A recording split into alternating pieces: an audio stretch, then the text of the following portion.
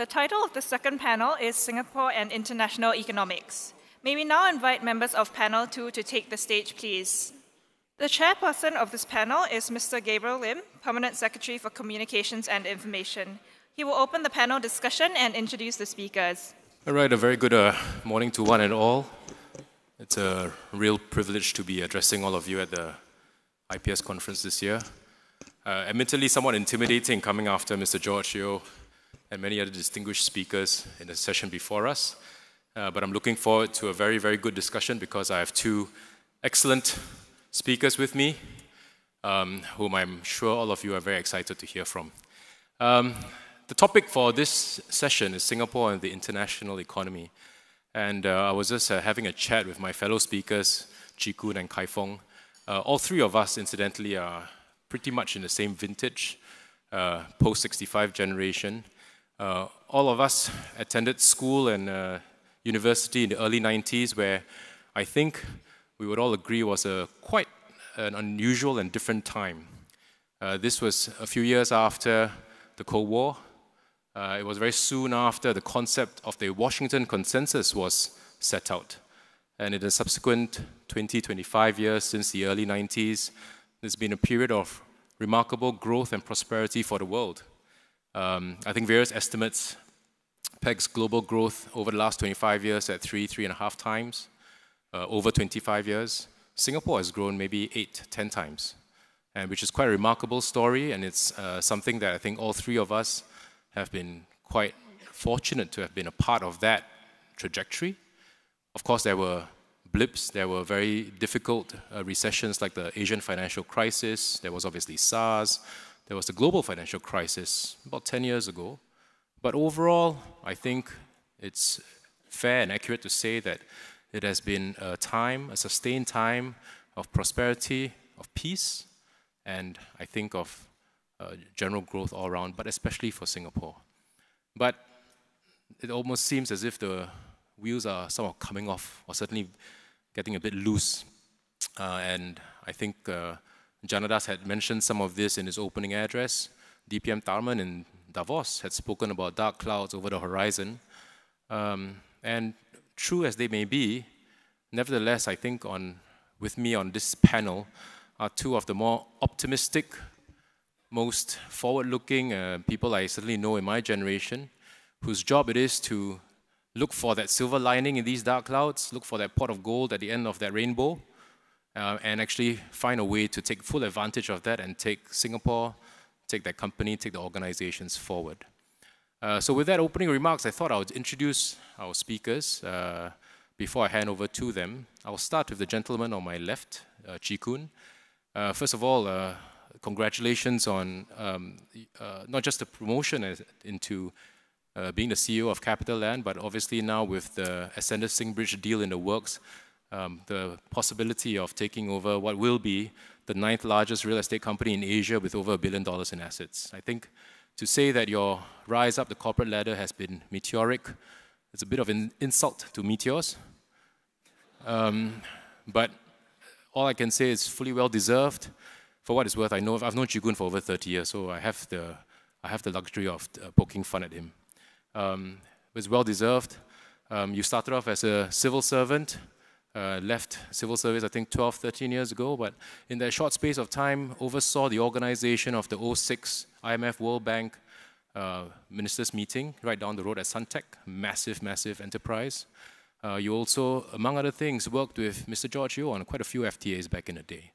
And here you are, having now taken over, obviously, Asia's soon-to-be 9th largest real estate company with the potential to be much, much bigger, and right at the cusp of, building up CapitaLand as well as flying the flag for Singapore in global markets. So that's Mr. Lee Chee Koon for you. A round of applause to welcome him, please.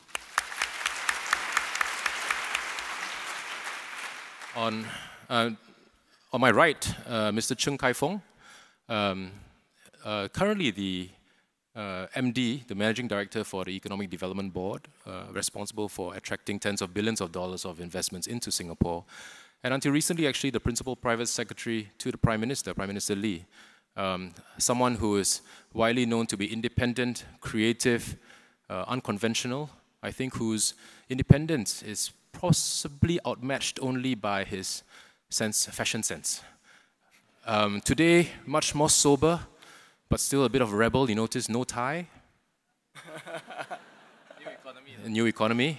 But let that not fool you. It's one of the sharpest, most creative and brilliant minds in the civil service, and certainly a vanguard for the next generation of civil servants as well.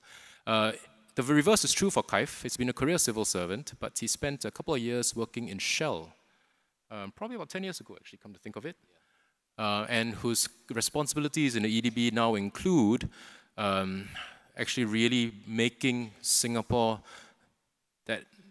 or strengthening Singapore's position as that global city, attracting foreign investments into Singapore, creating excellent new jobs for future generations, and essentially making sure that we have many, many more years of success and growth and prosperity to come. So, my honor to introduce Mr. Cheung Kai Fong on my right.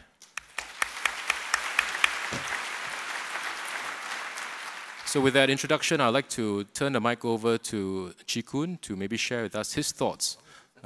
Kai Fong rather. Kai Fong for his thoughts on Singapore and the international economy. Kaif. So I decided to not use a rostrum in the spirit of unconventionality. But thank you, Gabe, for the introduction, and I look forward to... We're all good friends here, so we are all joking with each other how we got suckered by Janadas into this. But you know, thank you for the invitation. I just want to mention that, like DPM Tharman and Minister Heng, I was at Davos last week, and you know, it's a useful event for us. It saves us many trips overseas because it's the one place where you can meet your investors, you can meet various companies, and you can talk to them about the state of the world and the state of and you can sort of figure out where Singapore sits in the state of the world. And many of you would have read Minister Heng's Facebook post as well as DPM Tharman's Facebook post. So, you know, naturally, you'll find that there's a mood of dark clouds. That's quite clear. You read it in the Straits Times, New York Times. And the reasons are quite clear, right? The reports speak about concerns about US-China. I hear we had a session earlier on that. It speaks about China's slowing growth, some concern about their growth numbers. It speaks about domestic politics being wrought by globalization and technology. And then we discuss issues on AI, automation, that sort of thing. So there's a lot of analysis and commentary around it. And I hope I won't disappoint you if I don't go into it so much, because actually, you're better off reading all these reports than listening to me. But one event struck me, and this was a breakfast I went to at Davos, hosted by a large European bank. I can't say what bank it was because it's Chatham House rules, but at the breakfast were obviously CEOs, central bankers, former central bankers, politicians, just basically the Davos elite. And the CEO began his speech by taking a vote. So he asked a question, and we all had this voting remote holding on to it, right? And he said, who thinks globalization and technology is good for society and humanity? Okay, maybe let me do a survey here. Who thinks globalization and technology is good for society here? Hands up. Not bad. I mean, and the numbers were about the same. It was a good 85%. It showed very, very clear. And speaker after speaker, people discussing the moderation, people discussing the topic. Everyone said, this is good for society. We've got to press on. We've got to open our borders. We've got to invest in technology because that's going to bring about benefits in healthcare, even for workers, that sort of thing. Then, one prime minister stood up. And this is the prime minister of a small country. And he said, we all feel this way because many of us see the benefits. We are educated. And we feel the benefits. In fact, we get the benefits. But back home, in my country, the percentage will not be like this. My voters do not agree with you. In fact, more than half will say globalization and technology is a bad thing. I thought, wow. Firstly, wow, because it's refreshing that a politician is so honest, even in a Chatham House setting. But actually, it just reflects the kind of divide that we are facing in the world. And I thought this was very pertinent as we talk about Singapore and the international economy, because we cannot afford to be unlinked In fact, it's all intermingled together, it's interdependent. And what happens at home affects the world, and what happens in the world affects home, and affects our economic policy. So DPM Tharman, I think, put it best in his Facebook post on Davos. And it's worth just quoting from it. He referred to dark clouds. In fact, he posted a picture of dark clouds. But he pointed, at the end of the day, he said, the biggest difficulties, let me quote, the biggest difficulties lie within nations themselves. People are now deeply divided in advanced nations that led the world for decades. Until these domestic divisions and the loss of trust in political leaders is repaired, there is little hope of fixing the divisions in the international order. A spirit of common interest globally and of wanting to resolve problems in a cooperative way will not return until there is a sense of shared interest among people at home in their own societies. Politicians of all stripes and businesses too need the humility to understand why ordinary working people have voted this way. And he said there was more humility in Davos this year than in the past. But if you just compare that with the breakfast I went to, I think there's still a pretty big gap for us to sort of bridge. But I think what DPM Tharman said encapsulates the dilemma that all countries face, big and small, and actually what Singapore faces. And change is happening in all aspects of the economy, world, in Singapore, in workers. And I don't think I can quite explain the change so comprehensively in just 20 minutes. It's very difficult, and I don't think you should just listen to one or two people doing that. There are enough books written about it, but let me just give you a sense of what change sort of means, right? If Janadas opened this morning, and he talked about how, the liberal, he referenced Rajaratnam's Global City, and actually a lot of the environment, the global environment that has helped us is that we are the free, liberal world order that has enabled free trade and prosperity. Now that's currently being pulled back. Gabriel mentioned it, Washington Consensus. Now we're in this state, what's going to happen? And that's causing companies to change the way they operate. In business, for example, you have now internet digitalization of companies, and that's upheaving many old businesses and traditional businesses. Look at what the kind of companies that EDB chases. In the past, when we first started, it was on the premise that if you control supply, you control the demand. Ford famously said, right, you can have any car, so long, any color in the car, so long as it's in black, right? That's because there's so much investments that put into deep supply that the customer really has no choice but to buy the black car. So you control supply, you control demand. And that's one of the reasons why manufacturing boomed, and we could actually secure a lot of manufacturing projects. But nowadays, and the young among you will know, that you control demand, you start to control supply. You see that in Uber, in Grab, in Facebook, in Google. You get close to the customer, you own the customer, everything up the line gets commoditized. And that's the kind of change that we are facing in this world for businesses. And it's a whole new business model. In the past, building a business means steadily building it up, controlling your cost over time. But now, there's this new book written by Reid Hoffman, the founder of LinkedIn, called Blitzscaling. So you own the market first, you pour lots of capital in, and then you crowd out the competition, and then you figure out how to make money later. So fundamental business models are being challenged, and it's causing some rethink of what we need to do. And then you look at workers, right? There was one phrase in Davos, someone said, right? Previously, you were learning to work. Now you have to work, working to learn. And in a sense, there was a lot of talk about AI, about automation, and a lot of upheaval there, a lot of concern about what's going to happen to workers who are going to be replaced by robots, by cheaper workers elsewhere. So lots of change, and it's some cause for concern. So when Janadas referenced the Rajaratnam Global City speech, he told me he was going to do that. I went back to read it again. And the speech was given in 1972, and I thought it was remarkably prescient. It spoke about, and if you try to bring yourself back to the time, in 1972, actually 1972 was a time when I think we were brimming with confidence.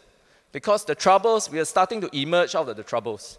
If you just recall, right, what happened just before 1972? 59 to 63, we had to deal with Communist United Front. We had to deal with all this internal turmoil, no education, high unemployment. 63, we had to merge in Malaysia. That brought some issues. 65, we went independent, another set of issues. 68, British withdrawal. So time, year after year, there was a series of tumultuous events and challenges. But actually, if you look at 1972 onwards, things started to look pretty good. And, in fact, it's good when MNCs start to come in. It's good when unemployment drops. It's good when generally the economy is brimming at about 10% or so.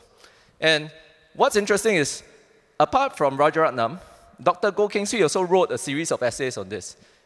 He wrote a first book, which is called The Economics of Modernization, and the second book, which is called The Practice of Economic Growth.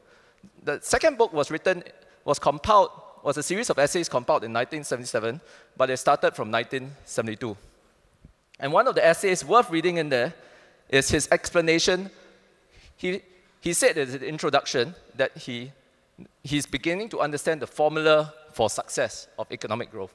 And the essay he referred to is an essay which is compiled in a book edited by Janata Das's father called Socialism That Works. And the essay is called A Socialist Economy That Works. And I urge you to read it because it describes the unique model and it describes how we overcame all those challenges to be where we are today. But that's history. And I've been told early on that nostalgia is better than amnesia, but it's no replacement for looking ahead. But to refer to all these past features, to refer to all these past formulas, I think will be quite foolhardy. But yet not to refer to them will be also unwise because we have to learn, we have to draw the right lessons from them. And as I read through these essays, I was wondering, what can we actually learn? And what struck me was that it's not so much the prescriptions or the formulas, which will change over time, but it's the cast of mind our leaders had, and the same cast of mind that we have to have. Because it showed that they were humble in learning from the best practices of people, in taking advice. So you all know about Albert Winzemius. We took his advice, and that was against the better wisdom of the time, but we took it because we felt he had something important to say. It was about the courage they showed in bucking the trend. It was about the determination they had in pulling people together to survive. So Dr. Goh wrote, that Singapore political leaders had to assume the role of Moses when he led the children of Israel through the wilderness in search of the promised land. They had to exhort the faithful, encourage the faint-hearted, censure the ungodly. And I think, in a sense, that encapsulates the cast of mind that all of us have to have as we look at the economy going forward. You have to see the world for what it is, not what we wish it would be. You have to, skate, in the words of a hockey great, skate to where the puck is going, not where it is currently, which means taking bold action. And you have to pull together to transform ourselves. And I think it is this character that has seen us pass the last 50 years. Just look at the major changes we have to make, 61. We took two decisions that were really bucking the trend. One, instead of import substitution, we decided no go. We will pursue export-oriented industries, and we chased, so that's one. Two, we chased MNCs because we saw that as a way to grow our capabilities, quickly upskill our workforce. And bear in mind, that came after just pushing the British out in 1959. So it was two bold moves that set us on the path to success. But it didn't just stop at 61, 84, our first recession. We retooled ourselves, made our labor market much more flexible. We've introduced new taxes.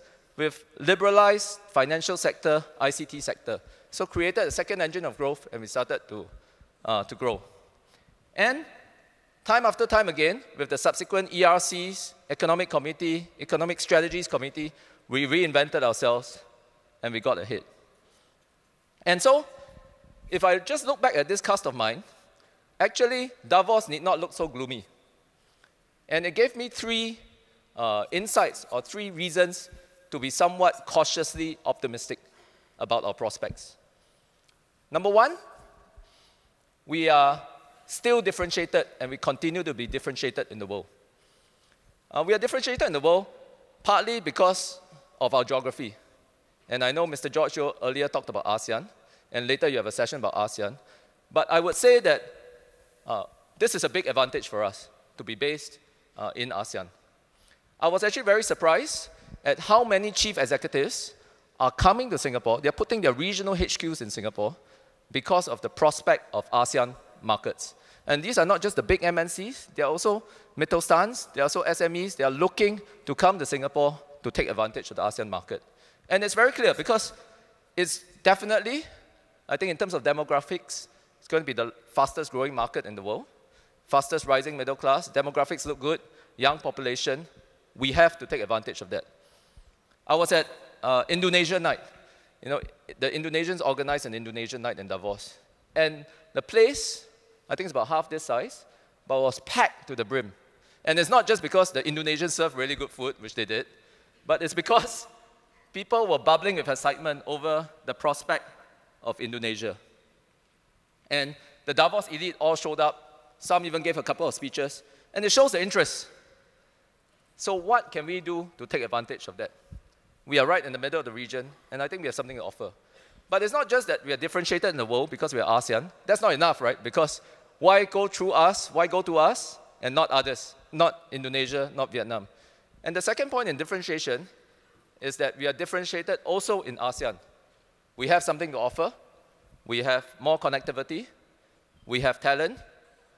We have certain inherent advantages that allows us to play a role in ASEAN. So that's my first point. We are differentiated, and I think that gives us some cause for cheer. Two, what also struck me was, actually we have a head start in making the next transformation, making a change. And we have a head start, I would say, about 3 to 5 years. One of the big topics that we discussed was AI, automation, and the impact on workforce. And in fact, if you go to Brookings, they just released a report on the impact of automation and AI on workers in the US. And you know, the prognosis was a little bit bleak, because it said small US cities, rural communities, the younger workers, men, working minorities are the most vulnerable. And actually, if you think about it, we have spoken about this before. We have looked ahead, and we are anticipating some of the impact on AI automation. And actually, we did it as early as probably 10 years ago when we had the Economic Strategies Committee and subsequently with the Committee for Future Economy. And, you know, one of the prescriptions, if you look at the Brookings report, one of the prescriptions, they put out a list of prescriptions, right? And if you read through those prescriptions, and I'll read them out to you, embrace growth and technology, promote a constant learning mindset, facilitate smoother adjustments for workers, reduce hardships for those who are struggling, mitigate harsh local impacts. Actually, it sounds remarkably familiar because we've been talking about this, right? We've been talking about Skills Future. We have all these schemes to help displaced workers. So actually, we've been doing this for a while. And Klaus Schwab, the founder of WEF, actually in some panels, he said, you know, when you're talking about this, look at Singapore. They are doing the right thing. They are in the right direction. So I think we have had a head start. I'm not saying that we have cracked the code. I think far from it. We have to keep working at it. But suffice to say, we have a head start, and we've got to seize that opportunity. Thirdly, I think we are, the other thing that sets us apart is we are holding together. I don't need to elaborate this a bit more, too much, but you know, you look at all the concerns about the divisions, the left, the right, the extremes, that sort of thing. Here, we are holding together as a society. Now, that's not to say that you know, all is clear and things will look good, because actually, if you think about it, there's still so much to do. And you know, I think Minister Chan once said, right, that you know, actually it's very easy to come up with a plan. And many countries can come up with plans.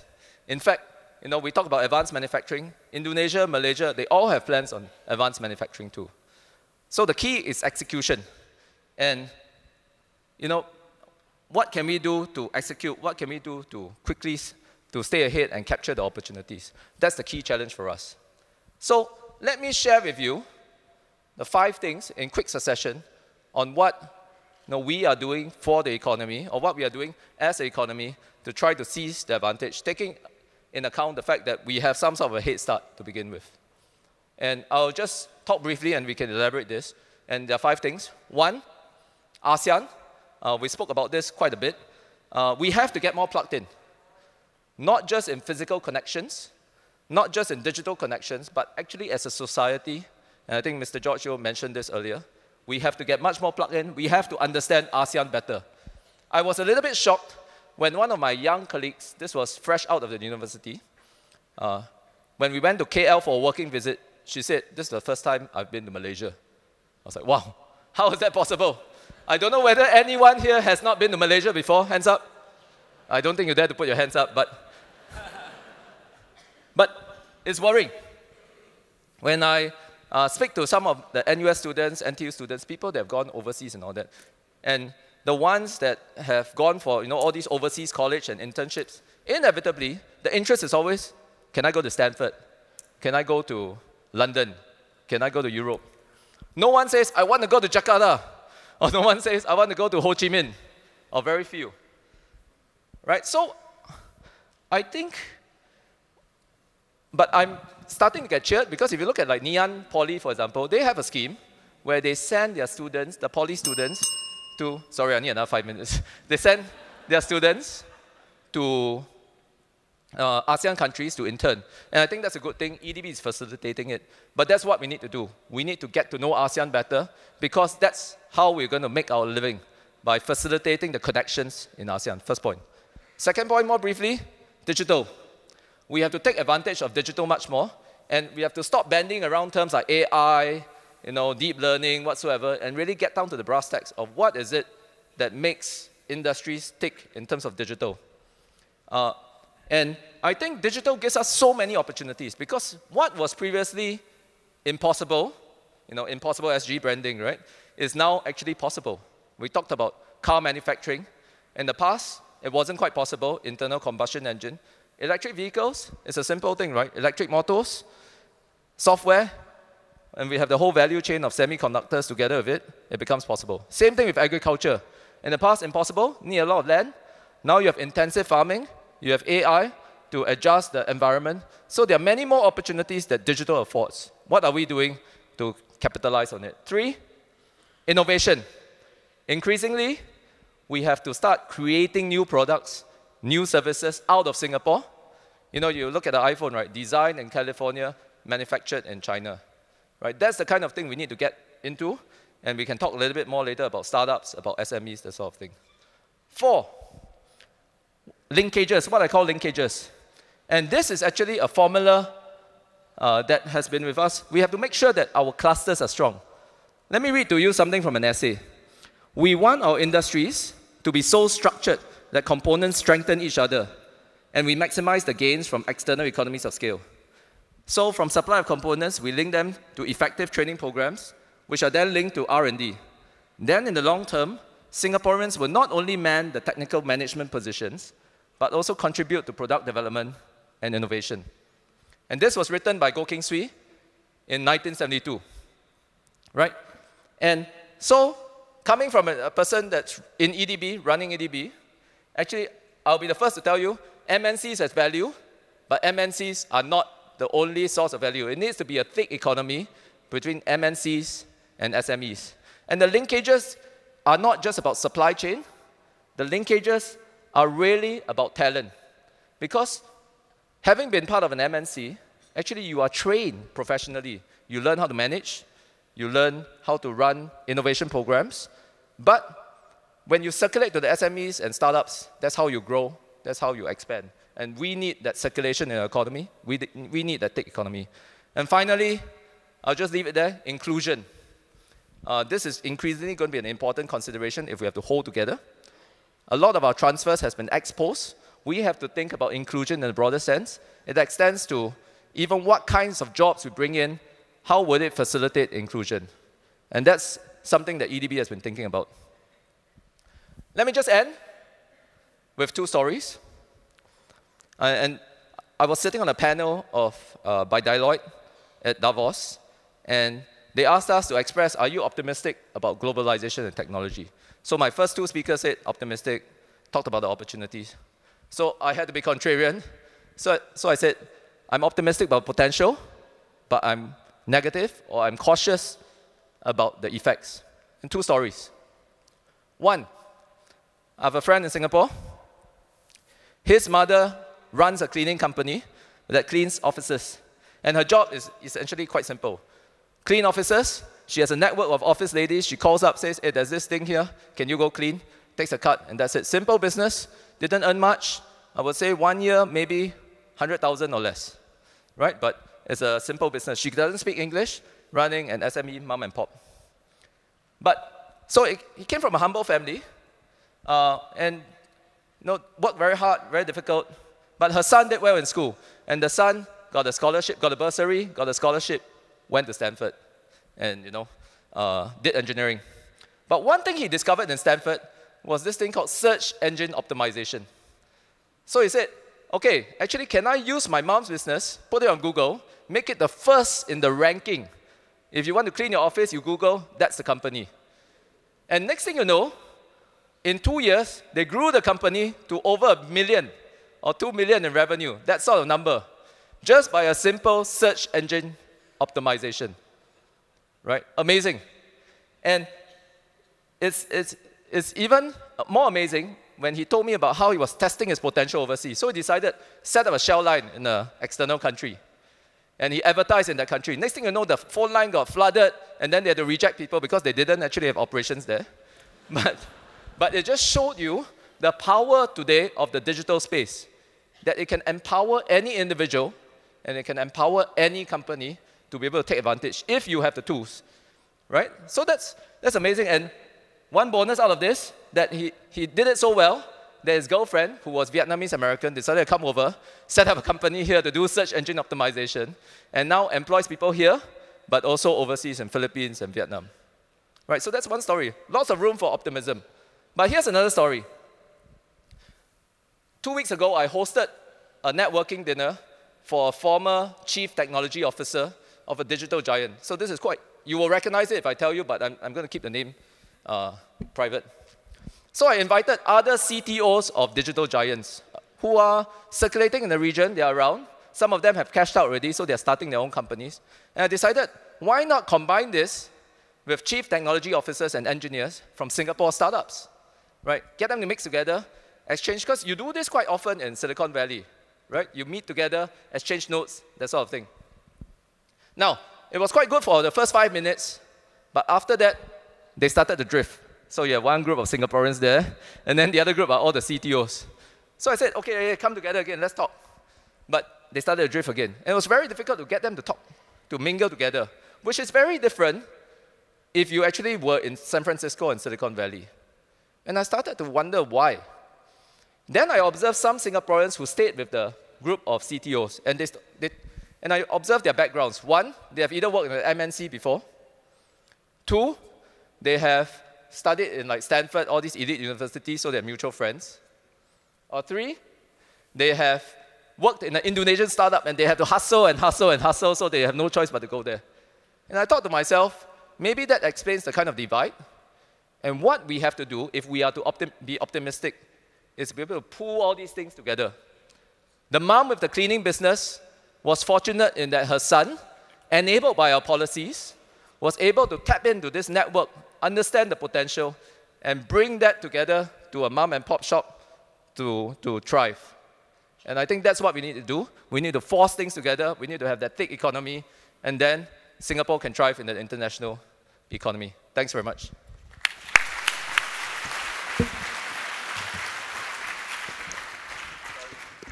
Thank you very much, Kai Fong. No worries, I think that was a very, very thought-provoking and very rich sharing. At this point, I'd like to turn the mic over to Chee Koon for his thoughts on Singapore and the international economy. Thank you, Gabe, for the introduction, and Kai Fong for the opening remarks. Just a point of clarification, I know Gabriel for many years, so a lot of things that he said about me, you must take it with a pinch of salt. There was a bit of quite a bit of embellishment there. So just before I start. So I'm going to share my perspective at 3 levels. One at the country level, company followed by at the individual. At the country level, Singapore is often known to be a little red dot, no resources, small population, no hinterland. But it's of course a very known fact that we have not only survived but we have thrived. And in my own view, the country has definitely punched above its weight. It's done extremely well. As a country, we are known to be one of the safest, most competitive, and least corrupt. Our airports and ports are internationally known in the world. Many countries are coming to Singapore to learn from how we are managing our reserves, our HDB, public housing policies, even our things as basic as our education system. And of course, given that we have always maintained a very neutral position, that's why we get the chance to play host to the Trump-Kim summit, and of course the earlier meetings between Taiwan and China. I'm starting my opening remarks with some positivity about Singapore, because it's sometimes not so fashionable to say good things about Singapore these days. Truth be told, we are actually the envy of many, many countries. And I know of many friends and people who would like to become Singapore PRs or Singaporeans. And some of them are very successful, very, very rich, hoping to call Singapore home. While I understand that we do have some Singaporeans who have grouses, whether it's about cost of living, about MRT breakdowns, I think sometimes we should see the glass as half full instead of half empty. As a country, we are not done too badly. We are not where we want to be honest, but I think we are, in my own view, better than most other countries. The fact remains that we are a small country. We must be realistic about the influence that, as a country, we can exert. But our ambition cannot be limited by the size of our nation. We need to continue to evolve, to change, to innovate, to make sure that we continue to stay relevant, to be an important node in the global ecosystem, so that we can continue to attract capital, attract talents, attract new ideas, attract investments into our country. So it's quite heartening to see recent efforts by Kai Fong and his team to bring Dyson to Singapore, not just the electric car manufacturing facilities, but more importantly also its corporate HQ. So I think we should congratulate Kai Fong and his team for that. Actually, we try to keep a low profile, so don't talk about it. Too late. In fact, in a world where we are seeing a gradual breakdown of the international world order, where there are trade disputes, you see countries fighting for tech supremacy, I think there may be a role where Singapore can play, find a niche where we can continue to be relevant, especially in an environment where countries, where companies, where individuals are seeking for protection, trust, and stability.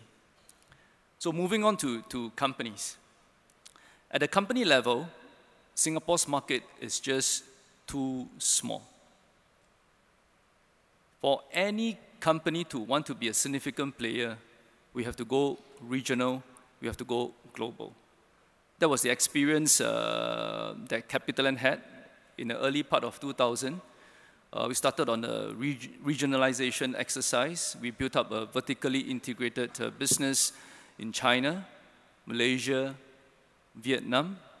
Recently, we announced the combination of the business with the Ascendas-Singbridge, really to give ourselves a global footprint, to make ourselves the largest player in the real estate in Asia, playing across the different asset classes and different markets.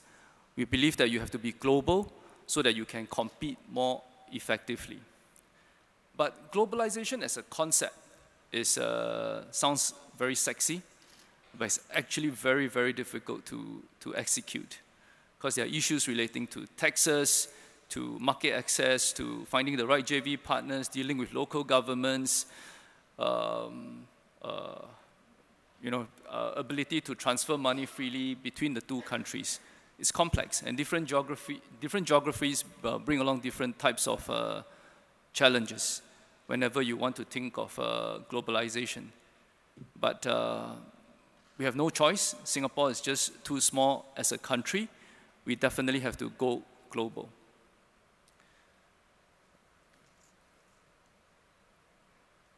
The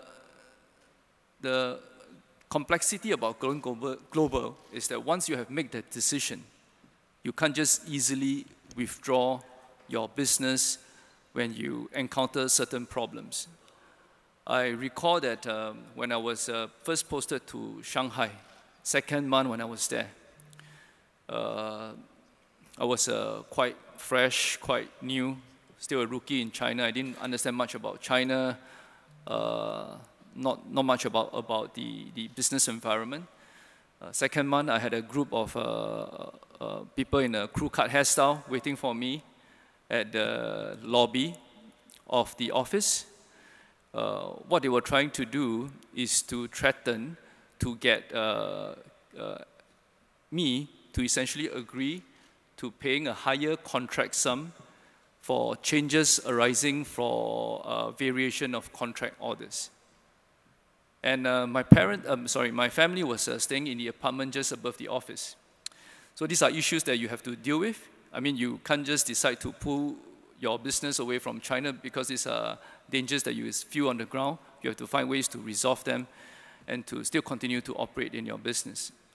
The other example that I could remember was really in 2011 when the Fukushima earthquake happened in Japan. March 2011, I still remembered. There was a fear of nuclear radiation. In fact, in several companies that were operating in Japan decided to pull out its team. But I was running the hospitality business then. We had our customers, we had our colleagues on the ground. We can't just exit.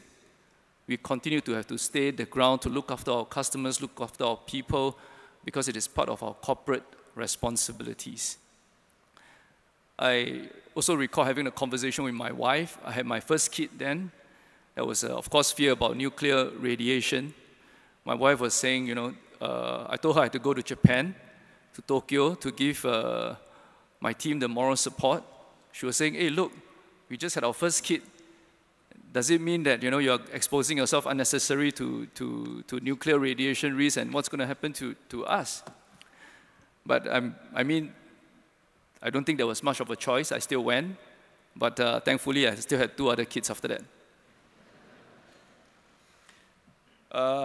Globalization is even more complex when you start to build the business out of Singapore, where the market is really, really small. Again, using the hospitality industry as an example, if you look at companies like IHG, like Accor, Marriott, they had a chance to build up a huge domestic business, whether it's in the US, in Europe, before going overseas. When I was running Esker, we had no such luck. How many properties could you build? What kind of income streams could you build in Singapore before going overseas? And even then, today, Ascott has about 100,000 keys. You compare against the giants, Marriott, 1.3 million.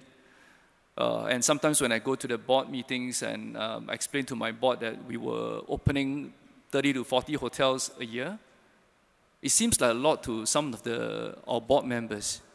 But if you compare against my friendly competitor in China, they open 3 hotels a day. 3 hotels a day, so it's something like 1,200 a year.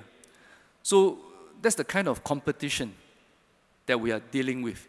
If we just do the things that we do, we fight the same old battles, how are we going to be relevant in the global stage? So I mean, it goes beyond just dealing with tech disruptors like Airbnb, Expedias of the world.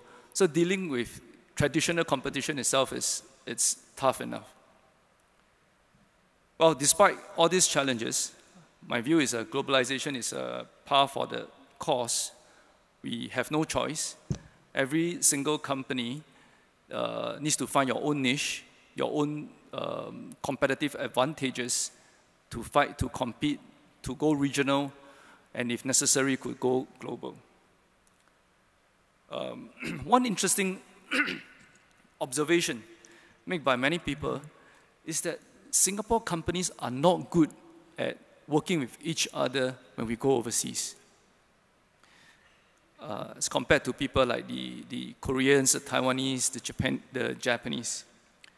So they tend to work together with each other. When they go overseas, when there are contracts, they try to pass it around to each other to make sure that whether it's the Japanese companies and the Korean companies, they do well in the overseas market. My own view is that there are ways that we should do more to help Singapore companies along in our globalization journey. The more we do, the better we do. I think it will really help Singapore companies to go global. Lastly, on globalization, I think it's important for Singapore to build up a strong portfolio of global companies out of Singapore, apart from the usual suspects of Charles & Keith, BreadTalk, Creative, and the stable of Temasek Link companies. My sense is that these companies here will help to extend the economic space for Singapore, and more importantly, to create jobs and opportunities for Singaporeans and for many people who are seeking for jobs. Which brings me to my final point about people. At the individual level, what I think we need to do is to make Singaporeans more globally aware, more globally connected, and more globally competitive. Competition for jobs around the world is intensifying. There are many people out there who can and want to do our jobs. If we look around the world, there are millions of people out there who are jobless, but very, very qualified, very hungry. They are prepared to pack up their bags, go to different countries, learn the language, immerse in the culture, and more often than not, take up jobs at salaries that's commensurate with the local markets. Kai Fong mentioned the point earlier about encouraging Singaporeans to go to the to go for overseas postings.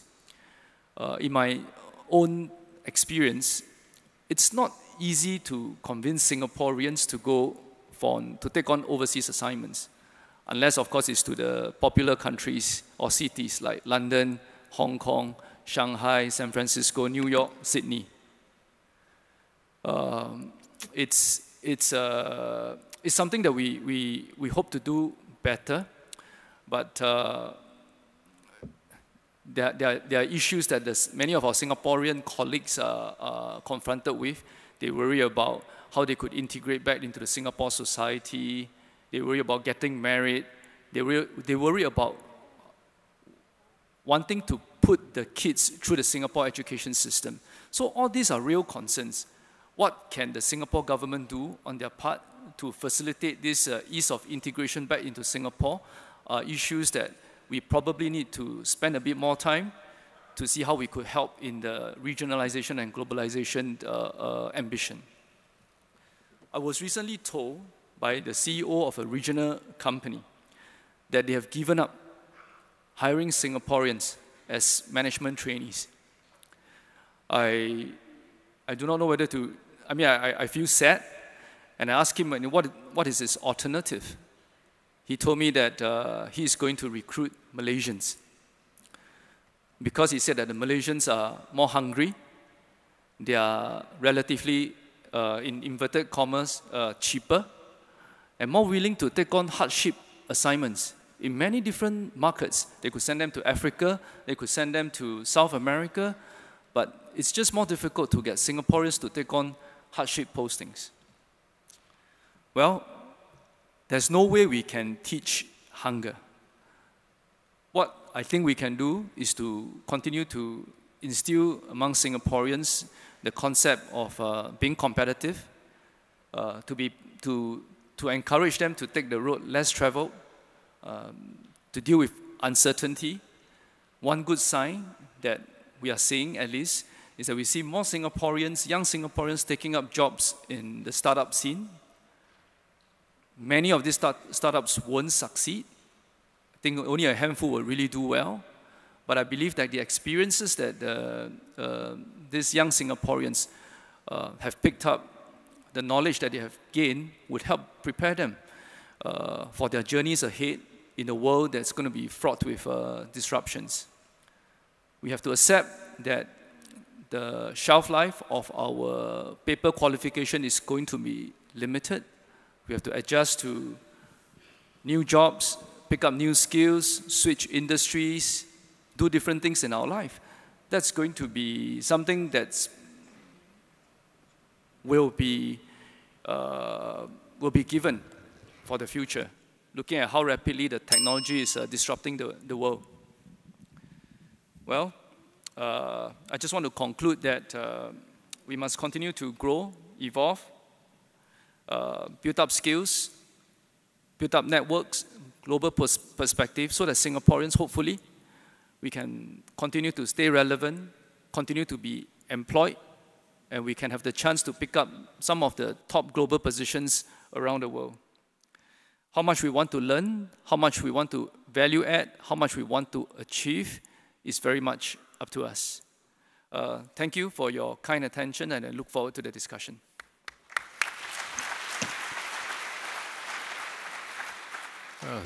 Thank you very much, Chee Koon. I'm sure all of you will agree with me that it's the two speakers have given very complimentary addresses. A high-level perspective from Davos to something much more operational and grounded. Quite a lot of words from Kai Fung about the digital economy, the new economy, complementing what Chee Koon has shared about in real estate business that's a bit more traditional but undergoing its own transformation as well. Now, in this question and answer time, I'm going to give the floor some time to formulate your questions, and I'm going to exercise my moderator's prerogative to ask the first question. And I want to challenge our two speakers by sharpening the debate a little bit more. Both Kai Fung and Chee Koon spoke about a competition in terms of countries, but really, actually, it's more and more about cities, isn't it? It's not just about Singapore against the US or Singapore against the UK or China, but Singapore against London, New York, Shanghai, or Chongqing, Ho Chi Minh, and so on, and so, Jakarta, and so on and so forth. If I were to draw on the intersection of that theme, Singapore as a city against global cities, and the intersection of that with the international economy, investments, how companies are looking at us, how we are looking at other companies and our competition. To Chee Koon, I'll ask you, based on your experience working across 30, 40 countries, multiple jurisdictions, pretty much all continents, what would be the one or two things you would do in Singapore to make our workers more globally aware, in your words, globally aware, globally competitive? That's for Chee Koon. And for Kai Fung, on the flip side, as you interact with companies all around the world who have their pick of the cities to invest in and the cities to move to, how can Singapore continue to be that hub, to be attractive, to be, as your friend talked about, how do we SEO ourselves? Maybe it's not search engine optimization, but maybe it's a Singapore engine optimization to make sure we are top of mind when people think about options, when companies think about where to site their investments, given our constraints of land, of people, and so on and so forth. So I'll put this to the two speakers first, while I'll invite the floor to think of the questions and pose them later. Thank you. Thank you, Gabriel. in terms of trying to make our Singaporeans a lot more global, I think first and foremost we need to embrace even more global talents into Singapore. They need to understand what competition is about, how some of the different skill sets, the experiences many of these global talents would bring to the industry, to the economic landscape. So you continuously push yourself to evolve, to innovate, and to improve. And the second dimension relates to the Singaporean workforce as a whole. We need to take a more concerted effort to send them on overseas assignment. In fact, I just recently had a discussion amongst my senior colleagues that I personally believe that for promotion into senior positions, we need to make sure that our younger colleagues have at least a chance to work overseas in any markets for at least a good period of 2 to 3 years. Because if you never had a chance to work overseas, you do not understand the challenges of the working environment, the issues that you are dealing with. If you are just sitting at the corporate HQ, looking at the world, looking at competition, I think that the experiences that you are going to bring in a world that is rapidly changing will be quite limited. Thanks. So on the question of what do companies see in us, it's going to sound rather motherhood, but essentially we are business friendly. And that is something to be said in a world that's slowly starting to be a lot more insular and protectionistic. And there are a couple of dimensions here, right? One of them is, I think one of our biggest competitive advantage is that we have trust and we protect intellectual property. That's really, really important, especially in this US-China competition. There's an element of stability, the fact that, because the economics of businesses have started to change, a lot more capital intensive. Things, I said earlier, things which are not so relevant or economically viable have now become viable. And so when you're pouring capital in, when you're putting technology in, you want it to be safe, you want it to continue to generate value. That's what Singapore brings. Connectivity is also important. We've landed quite a few of the HQs because we are highly connected, not just physically, but also in our network of FTAs. And the ability of Singapore to get things done is something which they value. Take, for example, what we are doing with autonomous vehicles. Recently, we've announced or we've released this call for collaboration because it's actually quite simple, and many countries have done it, to put a couple of cars in some rural area, drive around and pilot test it. But what we wanted to do is to integrate that in our new precincts. So we put out a call for collaboration for 3 new towns, and we are trying to get the whole ecosystem going, because it's not just about the cars, it's really about the infrastructure, it's about our laws, it's about insurance markets, it's the whole ecosystem that makes it possible for us to play. So we are able to get it done. And finally, I would say, after all, Singapore is quite a nice place to live, and it's a place that we can actually get talent. Companies can get talent. And it's not just the global talent, but it's also local talent. Because when companies come here, they know that they need to employ and grow Singaporean workers.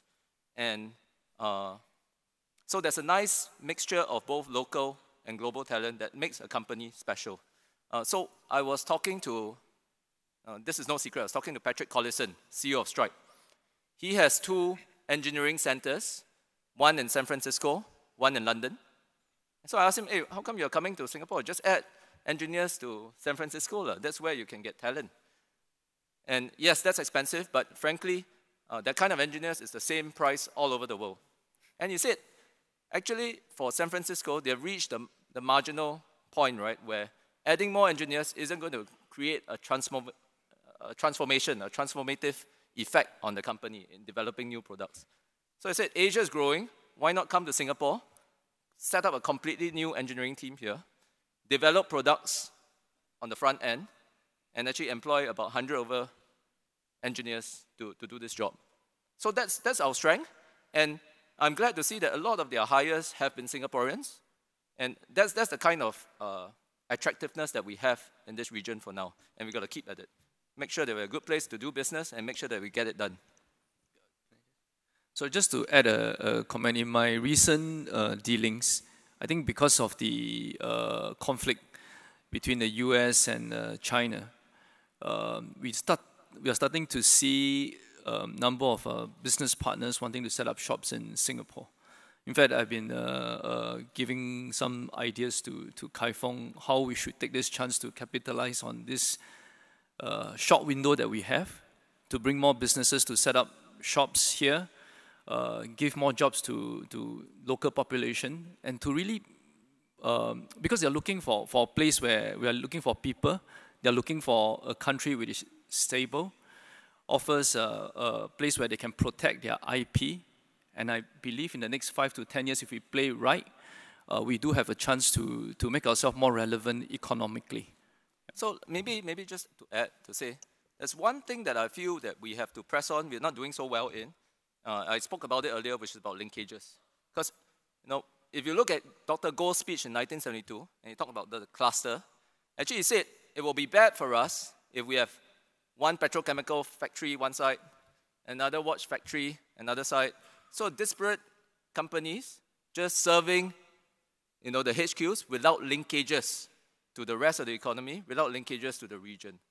And so one of the things we have to do better is to build on those linkages, as I said, not just in terms of supply chains, but even in terms of talent, so you have circulation around that. Let me share with you one example, just relating it to talent, right?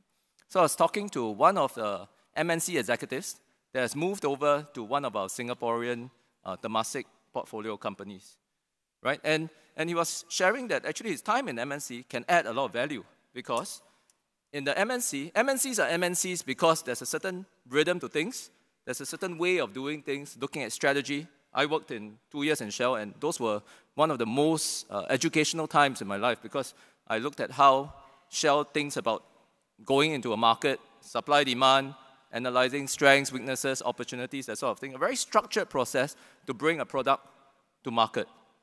And that's the kind of talent we need, not just for our Singapore companies, but also our SMEs and startups. But why will they join an SME and startup? They will only join if we are able to bring them up to have fast growth prospects. And the only way SMEs and startups can have fast growth prospects is not to serve Singapore, but to serve the world. I think the Swiss do a very good job of that. As I mentioned in Davos, you find a lot of Swiss executives working in global MNCs. And I think one of the reasons why is because they are very, as what Chee Koon was saying, they have traveled the world, they have been in difficult situations, they are willing to take difficult assignments, and they are willing to just put themselves out there. That's what we need to achieve. If we can have that circulation, I think that's where the virtuous cycle will come. Well, thank you very much. I'd like to invite anyone to ask the questions from the floor. I think there are microphones. Yes, sir, if I could. I think there's a microphone right in the middle. Hi. Hi, my name is Danny Kwok from the Lee Kuan Yew School of Public Policy. We spent quite a lot of time talking about how to make Singapore more global, Singapore more global friendly. I wonder if I can invite the panelists to consider the opposite question. How do we make the global economy more Singapore friendly? And by that, of course, because we're a small nation, we can ask that question in a non-threatening way. What is it about the international rules-based architecture, given how America and China are having the troubles they are, that we can help shape that would make for smoother sailing for the Singapore economy going forwards? Thanks, Danny. That's, no lack of ambition with that question for sure. Maybe I will ask Kai Fong to go first, thanks. Followed by Chee Koon. I think, first of all, I am schooled in the old school diplomacy, or even Mr. Rajaratnam talked about this in our foreign policy, that we are a small country and we have to know our place. And so, but that said, I think there are certain things that we can do to shape the global economy. I would say it is not at all clear how US-China will turn out, first of all. You've written about this, Danny has written about this in many of the writings, about US-China strategic competition being the name of the game. It could even evolve in a technological competition where you could have 2 technology blocks. All these things, while in the short term we are able to get some investments, frankly, are not good for us in the long term. It is much better for us, really it's much better for us to have US and China being friends, because then we can actually take advantage of the opportunities in both countries. Make no mistake about that. But there are some things that we can do, and I think one of the strengths that we have is that we already have a very vibrant business community with substantial investments by many of the MNCs here. And one of the things we have to do is to work with them to shape the global economy, to understand how they view the global economy. And even though EDB conducts regular conversations with them, I'm not sure whether we are doing that great a job, and we have to keep at it. We have to understand not just what happens in Singapore. So if they come and they set up shop in Singapore, I don't just want to understand what they're doing in Singapore. I want to understand what are they doing in ASEAN, what are you doing in Philippines, in Vietnam, and Thailand. Then I can find opportunities for my companies and my workers to plug into those opportunities there. And related to that, that's how we can shape some of the global conversations that are happening in the global economy. So you saw Minister Iswaran, he released a governance framework for AI and ethics. That's one way to shape the global economy. We look at the WTO negotiations just after Davos. That's another way that we are adding our voice in. So we do that, but at the same time, we need to understand what businesses are thinking about the region and how do we use them to shape the views of the global economy. That's our strategy. My quick response is what I alluded to in my speech earlier, is whether we can get Singapore companies to work more closely together. For instance, I mean, CapitaLand is, we spent 20 years in China, built up a strong network across different cities, provinces, but in other countries, let's say in India, I mean, CapitaLand actually has had very limited successes. If there are other companies, Singapore companies that have built up a strong enough presence that could help CapitaLand or any other companies, that could be one way that we could build our presence, build up our strengths in terms of the overseas market. And I think that if we do that, help each company along, we should be able to establish ourselves quite nicely in various overseas market. The other point to highlight is that Singapore has always maintained a very neutral position against any of the big powers. And that in itself, if you use it strategically, can, at a company level, you can actually bring along many other capital partners to facilitate your investments into markets which may be sensitive to the originator of the capital. People still want to invest, for instance, in markets where they have conflicts, but they find it's easier to go through a neutral party. So I believe that these are advantages that we can leverage and build upon.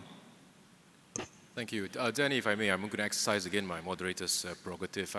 Moderators don't typically answer questions from the floor, but if you indulge me a few minutes, I think that my own view on this is actually quite a simple one. I think the way which we can achieve what you set out is if we ourselves are doing well, and if the Singapore story continues to be a good one, a prosperous one, and a growing one for the future. Once you have that, then I think you have a reason for people to sit up and take notice. We have credibility when we speak anywhere, not just in ASEAN, but around the world. And more importantly, we offer a model which can be a useful reference for other countries, even if we don't go the additional step to try to advocate or to try to influence minds. And I think that's something that is worth thinking about. The issue that we face today is not just it's not a breakdown in economics per se, but I think a breakdown in a nexus between economics and especially politics, and I would say identity or the social inclusion aspects of growth and development. In Singapore, I think we are still also facing the same tensions as our two speakers have said, but if I look around and if I compare ourselves to other countries, I think we have more than an even chance of coming out ahead and building on this strong foundation, and I think that if we can do that, then the rest will naturally follow.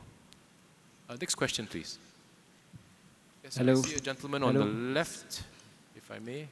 Thank you, speakers, for a very insightful. Do you mind introducing yourself, please? I'm Xiang Bin. I'm an intern at IPS currently.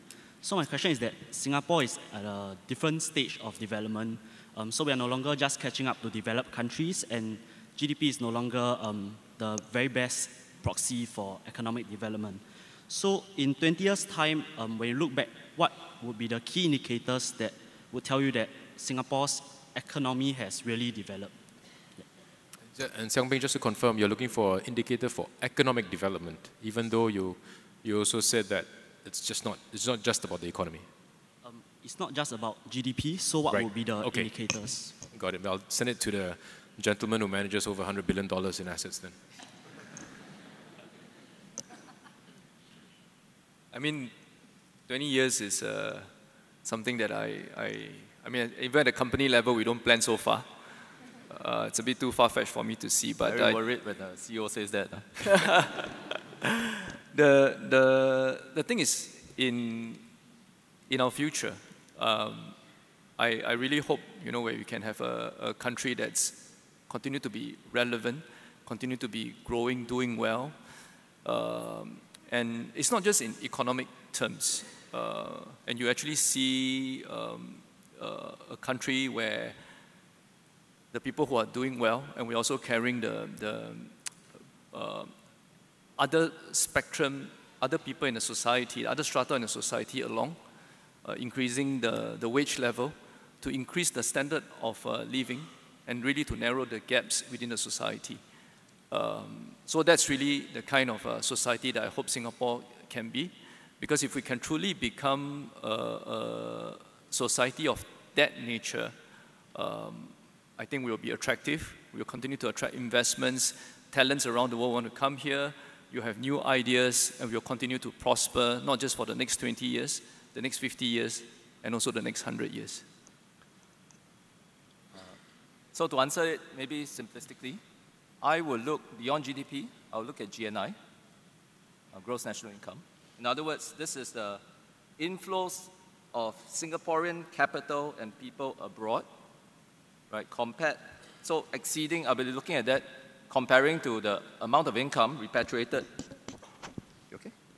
abroad by MNCs operating in Singapore. I think if you look at GNI, if we have succeeded in what we are trying to do, which is regional integration, which is using technology, which is finding opportunities for people elsewhere, we would expect GNI to grow significantly. Actually, this is nothing new. This is something already predicted in the 1972 essays by Dr. Goh Keng Swee. But it's something that we have to increasingly try to do to push our people. That's one. Secondly, I will look at measures of inclusion, of inequality, because what you want to avoid. And I think, if inequality continues to widen, we will not be immune to the kind of pressures that you see in Europe today or you see in US today. So we have to do something to force inclusion, and at some stage that will be a measure. Thirdly, I'll be looking at things related to creation of new products, new services, and that's related to GNI in that sense. I'll be looking at how many startups are coming out of Singapore, how many are, I would say, unicorns in that sense. I'll be looking at the amount of technology, the amount of IP that we hold. And if we are able to do that in the next 20, 30 years, taking advantage of technology, taking advantage of regional integration, then we'll succeed. Thank you, Xiang Ping. Speakers. Yes, over on my far right. If you could introduce yourself, please. Hi. Good afternoon. My name is Muhammad Hosni. I'm from Jamia Singapore, a non-profit here in Singapore. When we're looking towards the future, the role of MNCs, the SMEs, and for the development of the future, coming from a non-profit perspective, how can we partner with the MNCs and the SMEs in this globalized world for a better Singapore in that sense? And you said about inclusion, and interesting enough that you said about the growing inequality here in Singapore itself. Yep. So how can the non-profits partner with the MNCs and SMEs to create a platform where they can grow together with Singapore in this arena? Thank you, Mohammed Jusni. I'm going to show it to Kai Fong first, and then Chi Kun. Chi Kun has, CapitaLand has a very big foundation where it does a lot of corporate social responsibility as well. Yep. I mean, CapitaLand has a Hope Foundation where we contribute X percentage of profits to the Hope Foundation on a yearly basis with a certain mission of making sure that we contribute back to the society where we operate in. And we work with many of the not-for-profit organizations, whether it's in Singapore, in China, in Vietnam, in Malaysia, in India, to look at ways of contributing back to the society by way of scholarship, by way of building hospitals, by way of building schools. So these are things that we do, and I'm of the view that going into the future, it is more critical for companies to make sure that every single project that we do has to be sustainable. We have to ask ourselves the kind of a positive impact we can create for the society and for the areas that we are deploying our investment capital. It's not just making money, but it's also creating good for the society, social good. So these are things that we will continue to do. We will intensify our efforts at the company level. There is definitely a role, and it will come in different forms. I would say that I would expect the role of NGOs to increase and to be much more activist. And it will be uncomfortable for some corporates, but I think there needs to be some sort of a new equilibrium where companies, governments, NGOs all come together and work things out. You see this most actually in climate change today. You know, you go to Davos, actually everyone talks about, Davos started with Sir David Attenborough giving one of the keynote. Jane Goodall was also there, and they talked about the urgency of climate change. Last month, 2 months ago, I attended a World Business Council for Sustainable Development. Again, businesses are getting involved in climate change. I think that's the result of NGOs, that's the result of governments also listening, and that interplay is extremely important to be able to move the agenda. And it's all part of some parts may be uncomfortable, but it's all part about moving together. It's all part about the nexus between economic, political, social. I'll give you an example. We do this test for fun amongst civil servants. I wouldn't say test, we don't like tests, but this quiz, okay? And we ask civil servants at various levels what they think. And let me sketch out this scenario. So imagine tomorrow you discover a natural resource, a super valuable natural resource that only Singapore has, and it's so valuable, it's like our all in the ground, okay? And you have to choose 3 places to dig it up, right? So in other words, a trade-off. We love trade-offs in government, right? So the first trade-off, the first place to dig it up is the Central Catchment Reserve. All the more salient now, given that we are talking about water. Central Catchment stands for survival. 2, Marina Bay Financial District, or maybe Jurong Island, our economic areas. You got to dig it up. And 3, Tiong Bahru. I don't know about Tiong Bahru. It's not so much for hipsters, but the Tiong Bahru, which represents identity, represents what we hold on to in Singapore. Our heritage. How do you think people responded? How do you think people responded? Let's try, okay? 1, Central Catchment Reserve. Okay, this is a very sensible crowd, I see. 2, the economy, CBD area, the Jurong Island, that sort of thing. Anyone? Okay. Wow. 3, Tiong Bahru. Yeah, okay, yeah. See, those are the pragmatic civil servants around. But the truth is, even if you ask civil servants, and we do this for civil servants, you find that while the answer seems obvious, actually as you go younger and younger, people start to say, I want to preserve Tiong Bahru. And people say, I want to, maybe we can trade off the economy. And all of us at EDB are like, whoa, are you serious, right? But I think there's something there that we have to address, which is this whole, if there's no identity and you're just a mishmash of different companies here, this is nothing. And I think that's what we need to achieve, and I think that's the role that NGOs can play, but they don't play this alone. They have to play this with companies and with government. And if they're able to do that, forge this identity, then that works in the economy's favor. That's why, you know, when you look at DPM Taman's Facebook post, it's actually about doubling down on our strengths, right? While all these divisions are happening, and that's the problem in many countries, and that's affecting the international order, what we have going for us is the ability to hold together.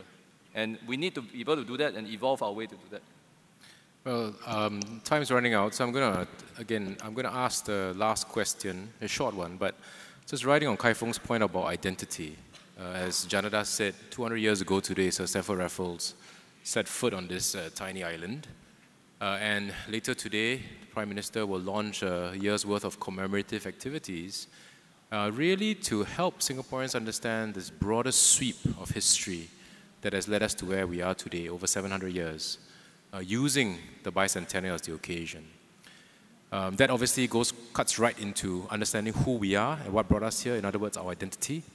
But if I could ask the speakers for a final parting shot, which is, in 200 years' time, in other words, 2219, what do you hope we will be celebrating about Singapore in our SG 204?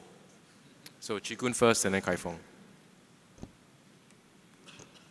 Celebrate about inclusiveness, togetherness. Yeah, that's all. Well, I liken it, maybe just to look in history, I liken it to maybe Israel.